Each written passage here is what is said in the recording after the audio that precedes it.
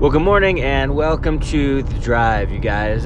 You might be listening in the afternoon or in the evening. I don't know, but it is morning for me, so hope that you guys and pray that you guys have a good day today and that you're continually strengthened by the Lord, given wisdom for decision making, and that your countenance would just be lifted up and encouraged. I came across this verse that the Apostle Peter wrote, and it's talking about a few different things, which I really believe they kind of all go together depending upon what season you're in, but it's incredibly encouraging, and it's a short verse that I'm going to pull up here and read for you really quickly. It says, I'm sorry, I said Peter. Apostle Paul. Romans 12:12. Rejoice in hope.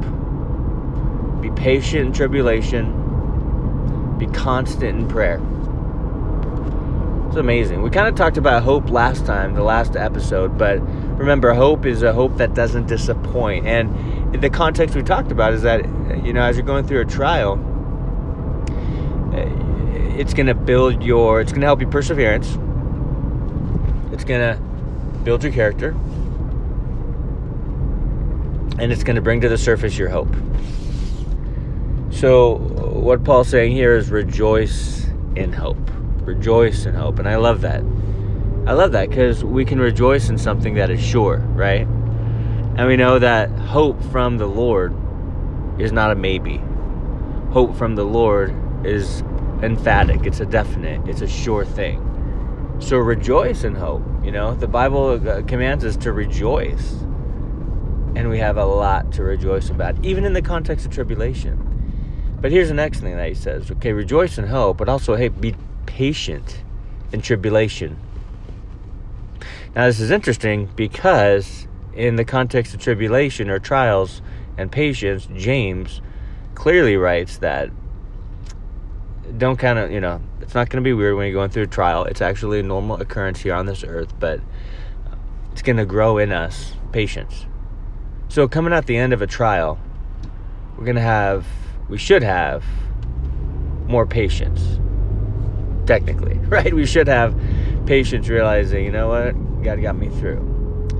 But here's what Paul says here: be patient in tribulation. Now, I think this is a little bit more difficult because when you're coming out of a tribulation, when you're going through a trial and coming out the other end, it's going to grow in you a heart of patience and a bunch of godly attributes if we are teachable, if we're like, Lord, help me to learn through this. But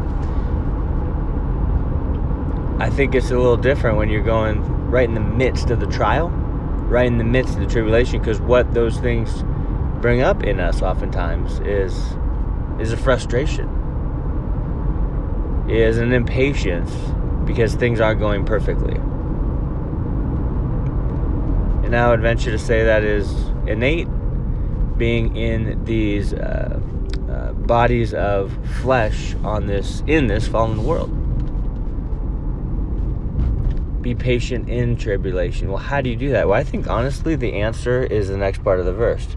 And the next part of the verse is be constant in prayer. Honestly, I think this is how I'm going to be patient through tribulation. Like my own life, going through my own struggles and trials, when I pray in the midst of them, in the middle of them, honestly, that's when I'm able to have patience, when things seem to be imperfect, when not everything is lining up, when things continue to seem like they're up in the air. Be constant in prayer. It doesn't just say pray once. I think oftentimes when we go through something, we have to continue in prayer. We have to have a heart of prayer. We have to pray always, as the apostle wrote in a different place, Thessalonians, because the trial, it doesn't just magically get better. If your trial is a month, you pray one time, that's not real proportionate. I would just say stay in prayer. Have an attitude. When Paul says pray always, he's essentially saying have an attitude of prayer. Be quick to pray. Always be ready to pray. Like have a heart posture where you're like, you know what? I'm going to pray first thing.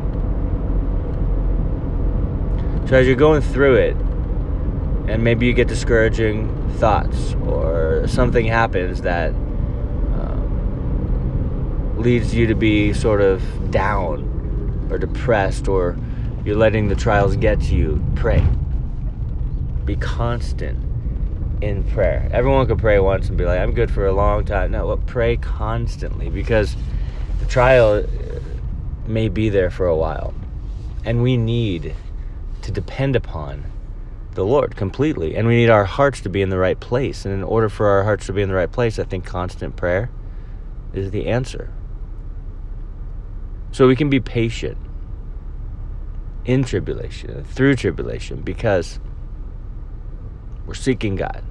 He's the one that gives us that rest that we need, that heart peace that we long for in hardships, through struggles.